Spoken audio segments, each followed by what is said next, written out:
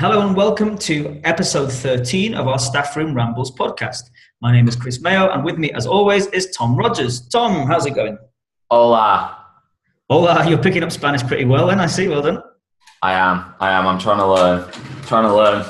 Are you taking lessons out there, or did you know any Spanish before, or what's the deal? I know zero Spanish. I didn't study Spanish at school. I know very little. I can say gracias, por favor, muy bien. So you're fitting in pretty well then? Oh yeah. I'm quintessentially British out here, Chris. Your Spanish skills over there and my Arabic skills over here, we're doing pretty well between us, I'm sure. Absolutely. Good. So let's crack on. We've got quite a few things on the agenda today, haven't we, Tom? So do you want to talk? We haven't done a podcast for about a month. It's been absolutely ages. Yeah, we apologise to the fans. Yeah, to all our three listeners. Yes. Yeah. So do you want me to tell you what we're talking about today? Yeah, let's do that. Okay. First things first, we are going to talk about Ofsted. Boo! Yay! Yay! We are. Because last Monday, they wrote a letter to all the teachers in Swindon telling them that they were rubbish. So we are going to discuss, are they rubbish or are Ofsted rubbish? I think you know the line that I'm going to take with this. What I love is we've produced a really sort of binary idea of what the options are. Are teachers rubbish? Yes or no? Are Ofsted rubbish? Yes or no? It's going to be fascinating discussion. Well, the precise phrase they use is "you're all failures." Yes, that's the one. Which, I mean, if you're going to inspire a group of people to work on, that's the kind of thing you tell them. Failures, good plan. Okay, you are failing at every single level. So we're going to talk about that. We are going to talk about a conference I went to recently called Practical Pedagogies in Toulouse, hosted by Russell Tarr. Excellent. Going to talk about what I found out in the conference, some of the presentations that I saw, hopefully share some ideas as well that I picked up. And you can talk about maybe your experience of going there last year as well. Yes, okay. And finally, we are going to talk about Tom Bennett's video, which resurfaced on the internet yesterday. It was actually published last year on consistency in the classroom, as in behaviour consistency. He got a lot of hysterical kind of backlash against this video, where he talks about SEN and behaviour in the classroom. So we're going to talk about that video, share a link to the video with you so you can watch it. Tell us what you think. Tweet us at Staff Room Ramble. Tell us what you think of it. So that's the schedule for today. Okay, sounds good then. So what do you want to start with, Tom? I'd like to start with Ofsted. Let's start with Ofsted. Let's get Ofsted out of the way. Let's get Ofsted out of the way. Right. Do you want me to read you some of the letter that they sent to these teachers first? Yeah, I think as a bit of context, that's a good way to start for people who haven't seen it. Okay. So the guy who sent the letter was let me get this right, the Southeast Regional Director of Ofsted. Okay, so he's quite an important guy. Important. Yes, he sounds very important. Yes, very important. And he sent this letter out. So let me read it to you. I want to hear your reaction to this, Chris. Okay, you ready? Yes. Okay, here we go. Following the inspection of Swindon Borough Council's arrangements for supporting school improvement, I'm writing to share my deepening concern over the poor performance of Swindon schools. I've raised such issues in writing with the council on at least 3 occasions in the past. At times, the council has been, frankly, defensive in its response. I am therefore widening the audience of this letter so that no key player in Swindon schools can be in any doubt of the seriousness of the situation. In short, in 2016, Swindon's children were failed by its schools at every key stage. Okay. And then he goes on to list some data, which is being disputed. I'll talk about that at primary and secondary level. He then talks about a number of secondary schools, including in Swindon, Ridgeway School and Sixth Form College, Churchfields Academy, the Dorking Academy, Isambard Community School, who all dropped in their Ofsted rating up to 2016. Okay? As examples. And he also talked about the fact that the exclusion rate was 3% above the national average for exclusions. And he cited this as unacceptable and another demonstration of how poor these schools are. So when I read this, my immediate reaction is it was part of this kind of failure narrative that I think Ofsted have been peddling for quite some time. And in my article, I gave the example of Christopher Russell, who's another Ofsted inspector, who went to inspect some schools in Knowsley. And he said that those schools had already failed the generation and they were set to do so for yet another generation. Very similar. They're big words, aren't they, Tom? They're big words, especially for me this morning. They're very big words. And I think that they are unrealistic as well. I don't think they reflect the reality of what is going on in those schools. So to give you an example, 2 of those schools, Dorking Academy, Churchfields Academy, both of those schools, their results went up in the summer of 2016 by about 10 percentage points. Okay? So my point is, if Ofsted went back tomorrow, would they actually give them a better grade than what they've got now? That's my question to you. Yeah, so we're using outdated data in the first place to make these judgments on the schools anyway. Well, he's using the gradings from the inspections. Yeah, sure. He's not using anything else. He's just saying this school's good. This school's requires improvement based on Ofsted grades.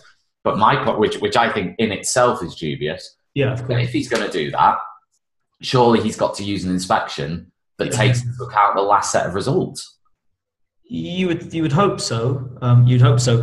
I mean, I think from what I've read of this particular issue with the Swindon schools, I'm really seriously struggling to understand what is trying to be achieved by so publicly calling to question the performance of schools. And what it means by schools is it means head teachers, it means teachers, it means people. It's talking about people.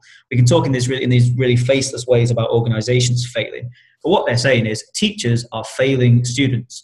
Now, I don't think I've ever been to a school in Swindon ever to visit, but I'm pretty sure that in Swindon there are some incredibly good schools, incredibly good teachers, and there is some amazing learning taking place probably. I don't know, I haven't been, like I say. But I just don't understand how such a public attack, and it really does feel like an attack on, tens and tens, potentially hundreds of schools. I don't understand how that is likely to spur on head teachers, senior leaders, classroom practitioners to become better than they already are. I mean, if there is an issue with quality of teaching, let's say, then surely this is not the way to approach improving that. And there must be pockets or incredible chunks of really good practice already going on. So I'm struggling to see how this is a positive step forward to help improve Swindon schools. Well, in one of the schools, because I spoke to one of the schools, and in this particular school, a geography teacher who was very experienced, 20 years experience in the classroom, well respected by the students and the other staff, he decided to demote himself to the role of cover supervisor for no other reason than he had enough. So how is that going to improve the outcomes for students? Because they love to talk about outcomes. So how is that going to improve the outcomes for students? No, absolutely not. Obviously, you want your best people in front of children, and in whatever position that they can have the biggest impact on those outcomes. So if you woke up on Monday morning as a teacher in Swindon and you were listening to that on the radio, the local radio on the way to work, or you read it in the paper, or you caught it on your phone before you left for school, were you going to go in and have your very best day of teaching then? Were you going to say, oh, well, that's it, I'm going to try harder now, I'm going to do this because someone said that, someone from Ofsted said that this was a big problem? Or are you going to go in that particular day, that particular week, feeling, what more can I do? I'm already working 60 hours a week, maybe more. I've got tons of marking to do. It's parents' evening this week. Is that really going to spur you on to work harder? And is working harder the thing that will make that this improve? I just don't think it is, and I I can't believe, in all honesty, that someone as senior as this within the Ofsted organisation took that as a sensible way forward. I understand that he's saying that Ofsted have tried to engage with the local authority who've been perhaps a little bit resistant and defensive, but I think to come out so publicly when school shaming and teacher shaming is such a big problem in society anyway, particularly I would say in the UK, other places I'm sure would dispute that, but I think in the UK it's a really big problem. That I just don't see how that's from Ofsted, the organisation that's supposed to inspect schools to benchmark them against national standards. I don't see how laying into an entire authority in this public way is an acceptable way to go about improving schools. I really don't think it is. Yeah, I completely agree. And in this letter at the end, you said to me, well, what are they saying needs to happen? Well, this person in the end calls for, in inverted commas, swift action. So what does that mean? I mean, it means sacking people, surely. Well, absolutely. So his answer to this is, you're failing. My swift action is ultimately get rid of people. But this also comes at a time of a tremendous recruitment crisis that we've talked about on this podcast before, and I'm sure every staff room up and down the country has had this conversation at some point. So we've already got a difficulty in recruiting good quality people into the profession who will stay beyond a couple of years. At that point, we're still talking about getting rid of people who quite possibly are doing an acceptable job. And instead of supporting them, we're saying, actually, they're so bad that we need to get rid. I mean, that was only implied. He didn't use those terms directly, but we all know that's what he meant. Yeah, absolutely. And it's sad. It's sad because it won't. I don't think it'll do anything to improve things in Swindon. And I've said in the article that I don't see Swindon's teachers as failures. I see them as heroes. I don't want to sound cheesy, but I do, because, at the end of the day, these are people who are working in one of the most deprived areas of this country. I say this country, not Spain, which is where I am, in this beautiful sunlit upland. But they're teaching in our country, Britain, in one of the most deprived areas, one of the most poorly funded LEAs. There is no financial incentive for them to be there. Yeah. That's the first thing. They're not being paid more to be in Swindon. Okay. Not that we're saying Swindon's a bad place. We love Swindon, but we're saying that it's a deprived area. So my view would be the first swift action I would make is to increase the funding in Swindon. It's to give more funding per student. The second swift action I would take is to increase the pay of teachers who have stayed in Swindon for more than a certain amount of time. So if a teacher is valued by a school and they've been in the school for, say, a few years, and the school wants to keep them, well, I think they should be given some kind of financial reward for staying there.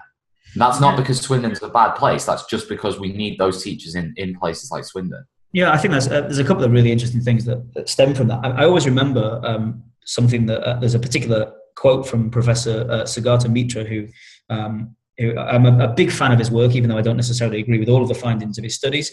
One piece of work he was doing in the UK, in the Northeast, about self-organised learning systems, which was really fascinating. One of the things he looked at in terms of teachers, quality of teaching, a phrase that he used was that often good teachers won't go where they're needed the most.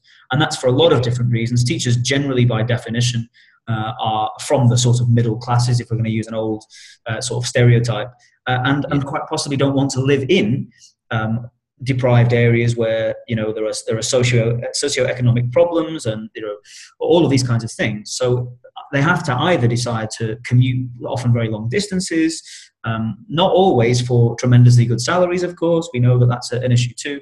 So I think that's something that we have to, you call Swindon teachers heroes who are going in and doing a job in a tough place. Well, I mean, I spent a few years, 5-6 years, working in the Bradford local authority, where I imagine there are some similarities.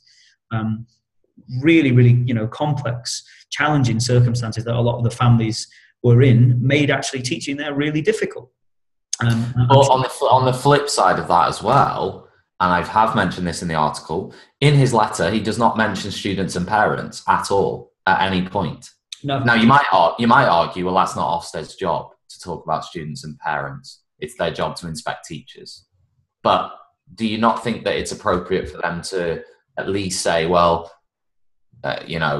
teachers need the support of parents, and they need students who at least in some way want to learn to... Yeah, I think because otherwise there was absolutely no point in Ofsted taking, making any judgments about schools without contextual information. We know that they ask for contextual information. They receive all of that data, about the background of students before they enter the building. So they do take that into account, or supposedly take it into account.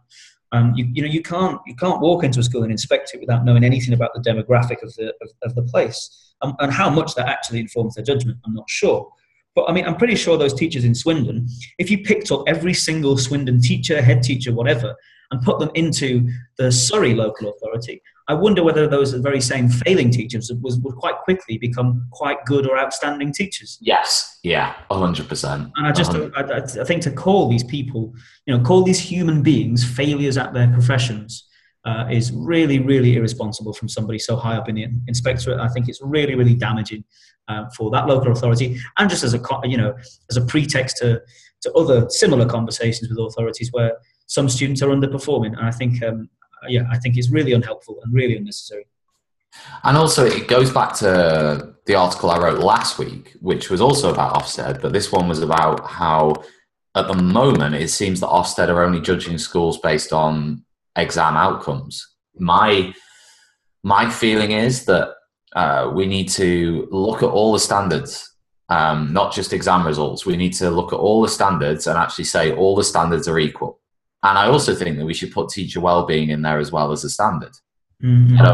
I feel as though, I know some people disagree with me on this. I know Michael Tidd described me as bonkers, or not me as bonkers, but my article as bonkers, because I was saying that I thought that teacher well-being should be inspected. So, for example, I said things like, when Ofsted go into a school, they should look at how long staff stay there for. So retention rates in the school. So they should say, right, how happy are the staff in this school? How long do staff stay in this school? What is a healthy turnover of staff?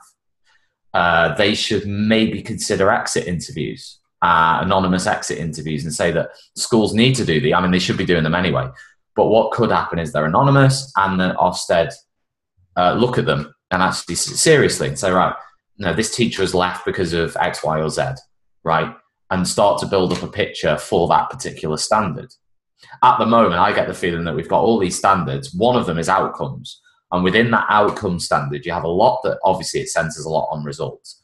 I believe that trumps everything else. I believe that if a school has 3 or 4 goods in other areas, so leadership management, safeguarding, behavior, whatever, I believe that if in Ofsted's eyes they aren't good enough in outcomes, they will fail the inspection. It doesn't matter what the others are. I don't think that's right. I also think that teacher well-being should be in there, because I believe that the biggest reason for the problems we have is teacher well-being. I saw an article in TES just yesterday saying that that Ofsted should inspect student well-being. Well, what about teacher well-being? Yep, I think that's really interesting, actually, and it reminds me very much of a training inset thing that I attended many, many years ago now, and I honestly can't remember who was delivering the training, but it was in school, and I remember one line that they used, which was sort of stuck with me ever since. So that she often used to train people and schools and try and get them to focus their attention on improving the well-being of students so that they would make better progress. And she said, actually, instead of doing that, what she now does is tries to approach the situation from dealing with staff well-being first, and actually to make staff happy and productive.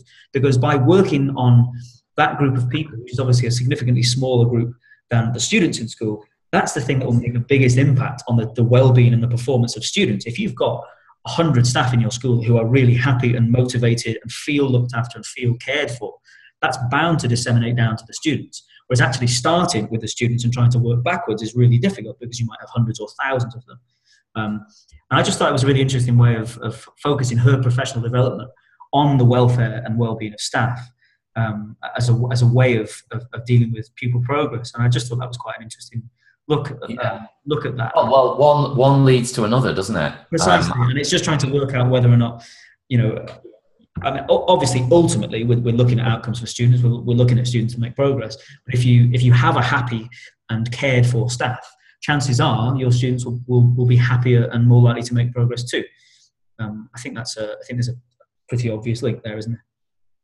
Yeah, I agree with you. I think it's common sense, but I suppose my argument is I want to take it further. I actually want it included in the Ofsted standards, because I think talking is just talking. You know, I think tweeting about things and me writing these articles, yeah, it's great, but I'd like to see something actually happen. And I think one of the things at the moment is this: it's too dependent on a school-to-school basis, isn't it? You get some head teachers and governing bodies that are really keen on promoting well-being for staff, and there are people in charge of pots of money to give members of staff half a day off here, and for shopping days for Christmas, and trying to reduce marking and feedback policies and all these kinds of things where there's a real focus on it, and other places where it's just never discussed, and it seems to be too individualized at the moment, school by school, where head teachers and other senior leaders have perhaps too much influence on whether or not teacher well-being is taken seriously or not. Yeah, 100% agree with you. 100% agree with you. So anyway, so that was that. That was Ofsted, the Swindon letter, as I'm going to call it. And I'm sure there will be other letters very similar as there have been in the past, and I'm sure there will be in the future. Yeah, I'm sure. So let's move on. Something a bit brighter. Practical pedagogies. Yes. Now, I have to start with a confession here. I'm incredibly jealous that you got to go. I did attend last year's event, but work commitments meant I couldn't go this year. So tell us a bit about it for people who don't know anything about the conference. Talk us through what it's about and what you did. Okay, so basically, it's a big 2-day event. I mean, mainly the people there were international teachers from different international schools, but it's basically about sharing teaching and learning practice, similar to what you'd probably find at a Teach Meet, but obviously it's more a conference environment. It's held at the International School of Toulouse. It's organised by Russell Tarr, who you can follow on Twitter. He's a history teacher in France. And there was about 250 teachers there, including my good self. And it was really, really good. I was lucky enough to present with Russell on the Thursday about being a teacherpreneur and how to, I don't like to use the phrase making money, but at the end of the day, make extra money as a teacher, the different ways that you can do that. And I suppose talking about how teachers' time is worth something, I suppose, was also the premise of our presentation. And yeah, we had some really fantastic feedback on that, which I've seen. So that was fantastic. It was really interesting as well to hear Russell's journey with his website, Active History. I'm sure he won't mind me saying this because he said it in the presentation. He makes a lot of money through his advertising and other things through his website. And it was really interesting to hear how he does that and the ways in which he does that. And I think everybody there was really, really enthralled by what was being said. So that was fantastic. And to be asked to present with Russell, well, that's an honour in itself, isn't it? Yeah. So it was that. Also, there was a keynote presentation by Ewan McIntosh on school visions, which was really good. That started the Thursday off.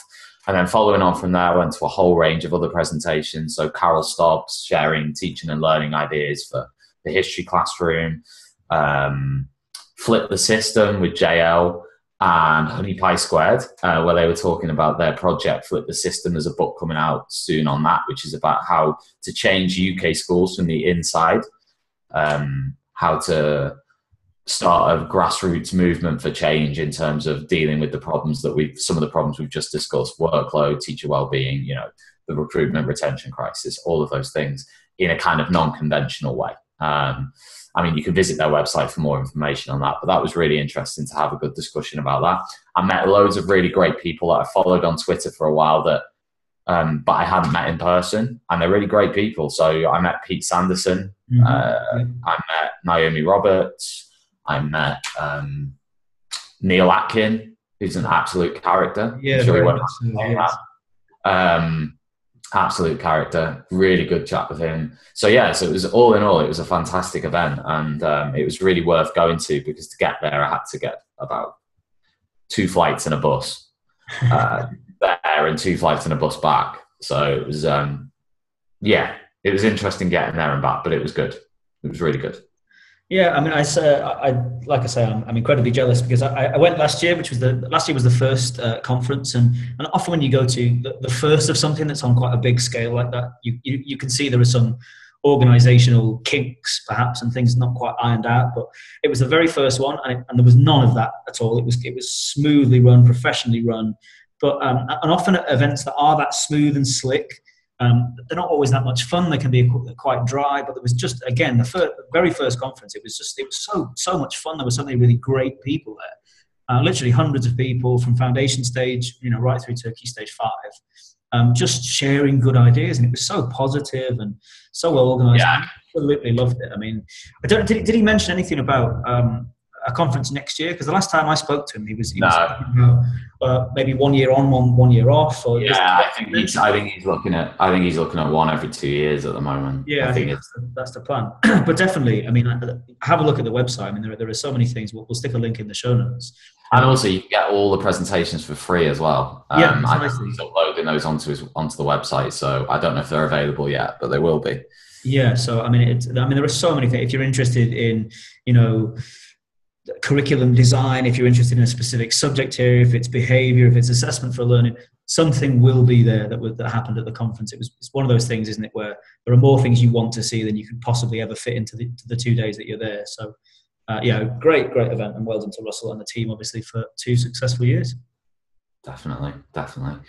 Okay, final discussion point. Yes. Which is the consistency video.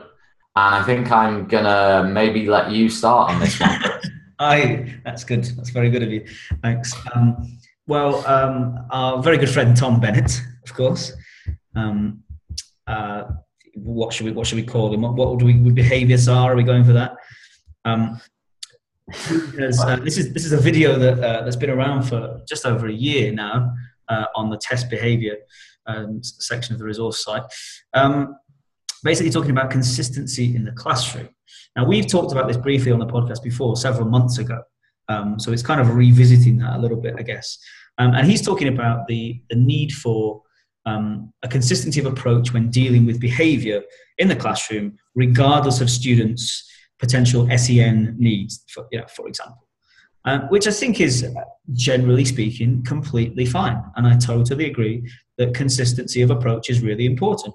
In fact, just last Saturday, I was in school in our theatre with all of our teachers and co-teachers, and talking to them about the consistency of their behaviour and the consistency of their approach when dealing with behaviour in the classroom. So I completely 100% agree with the premise.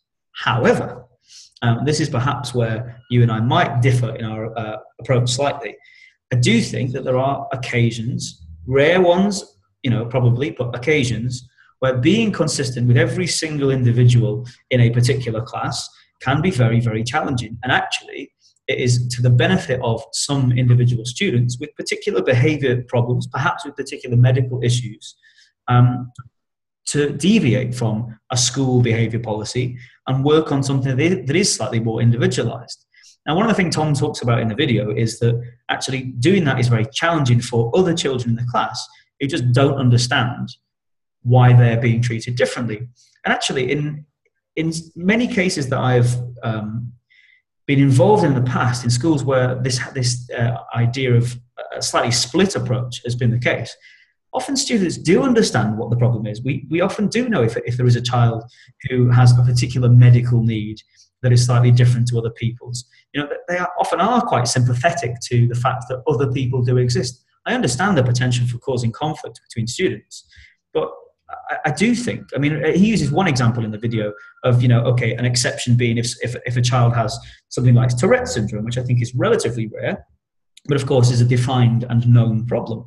Well, okay, if we're making an exception for that, then surely there must be a case to be argued for other potential medical needs to be lumped in with the same kind of idea. So okay, there's a big prevalence of things like ADHD, and some of that is perhaps real, and perhaps some of that's imagined. But if we're suggesting that there is one reason for making an exception, then surely there might be others too. I mean, I'm not a medical professional, so I don't know, but that's where I'm at with it. Really, I think generally it seems like the right thing, but I think there are some exceptions. I see the point you're making. I agree with it to a point, but I also think that I agree with what Tom's saying more, in the sense that I think that you need to have high expectations on behaviour for all students. Now, I take your point in that different students might respond to those expectations differently, but I'm not sure if... I mean, it's a very difficult one, isn't it? It's an absolute minefield. But I think the point I've made before is that, I broadly agree with this whole no excuses behaviour theory that's kind of out there with Michaela School and other schools who are following it. This kind of idea of no excuses discipline. I broadly agree with that. The reasons for that are that I feel that there are a lot of problems with behaviour in the UK, in the system. I don't know if we are tackling those at the moment the way that we could as a society and as an education system. And I think that having no excuses discipline in a school could work in that way. Whether you allow certain students to opt out from that based on special educational needs is another question altogether.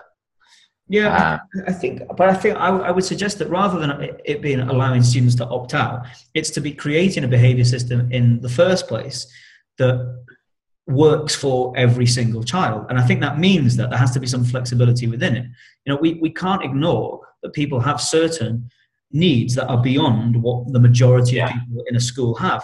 I mean, for example, I'm going to use a deliberately ridiculous example here now, but let's say in a class of 20, 25, 30, 35, whatever students, one of those children is in a wheelchair, which we know there are many students in the UK who have physical abilities that require them to use assistance such as a wheelchair. Well, you wouldn't be shouting at them for not taking part in the 100-meter relay, would you? You wouldn't. That wouldn't be something that was you'd make an obvious exception. Yeah, but that's a class activity. It's right. Not. Okay. But what I'm suggesting is you are changing the way that the school works. That person is not opting out of the PE lesson. We are meeting their needs in a different way because they have a physical disability. And I'm suggesting that there are some medical needs that exist that are not quite so easy to see, that maybe therefore teachers and senior leaders don't understand as well. And people like Tom Bennett would say perhaps don't even exist. I don't know. I don't think that we can discount things that most medical professionals will tell you do exist just because we're going for this whole school consistency approach. There has to be a level of flexibility to take into account people who cannot access that for whatever particular reason. And that's not people, that's not about low-level disruption. It's not necessarily about people just not paying attention. That most students at some time or other will switch off from something and disengage and have to be brought back into line by But my point is here, Chris. My question to you is: do students make choices? Well, of course. You're saying that sometimes they don't. They literally just. But if you're accepting, because of a problem.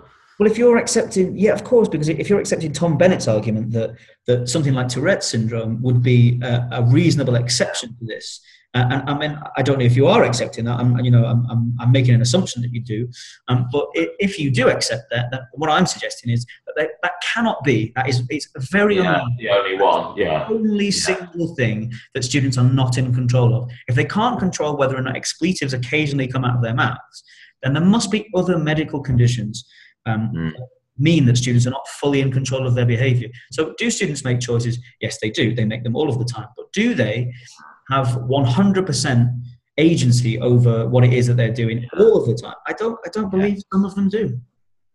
I agree with that. I do. Unfortunately, I hate agreeing with you. But I mean, I think it's really important that the basis for this about consistency of approach in the classroom, we're talking about 99.99% of the time, maybe even more than that, where this is what we're going for. And in my particular school here in Egypt, this is something that we're still working really hard, to achieve. And it's consistency of adult behaviour as well as consistency of student behaviour that we have to be really clear with here.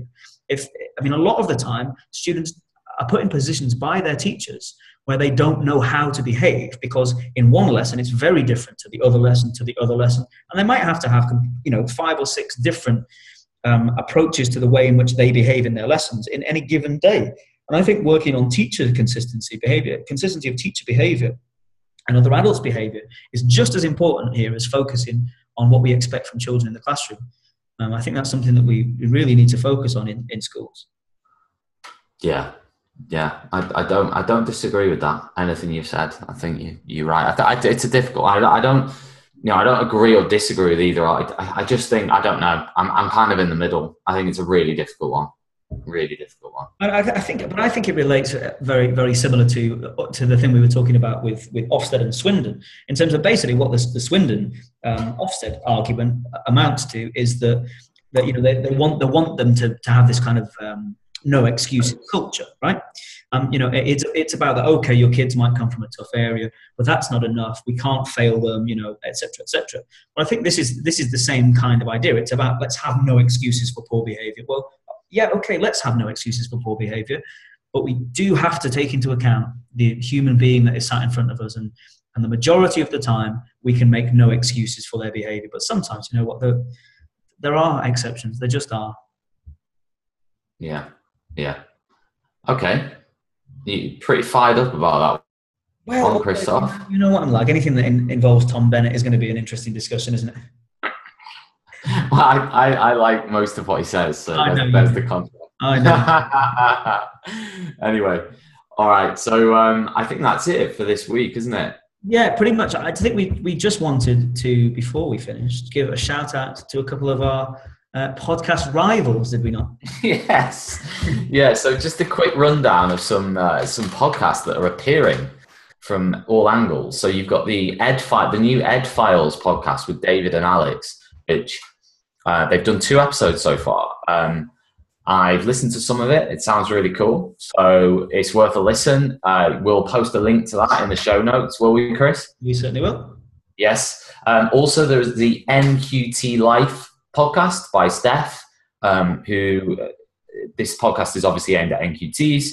It's trying to support them in their practice, try to give them hints and tips on how to get better. It's obviously completely free. It's available through our website. So again, we'll post a link in the show notes to Steph's podcast. And the final one is the podcast that actually started shortly after our own, which is now incredibly popular, which is the EdTech podcast with Sophie. So if you want to maybe follow Sophie Bailey on Twitter or find EdTech podcast on Twitter, you can follow it through there. And again, that's obviously aimed at the educational technology sector. So your kind of thing, Chris, like playing with SNES consoles. And, playing with the SNES. Whilst picking your nose, that kind of thing. That's the one. I'm more of a ZX Spectrum kind of guy, but okay. Okay. Good. All right, then. Well, they said they sound pretty good. Do check them out. Obviously, for every other podcast you listen to, make sure you recommend ours to other people too, please. Thanks very much. And speaking of, we can be found on Twitter at Staffroom Ramble. So please do spread the word. And iTunes. Sorry? And iTunes. And iTunes. We are now finally on iTunes. So if you search for Staffroom Rambles on iTunes, you will find us now. So that obviously, if you subscribe, then when a new podcast does arrive, it will just seamlessly download to your device. So that's probably a good way to keep in touch with us. And otherwise, we can be followed on Twitter at Rogers History and at Chris Mayo. So thank you very much indeed for listening. We'll hopefully be back in a much shorter space of time than our last break. And we'll see you soon. Thanks for listening. Goodbye.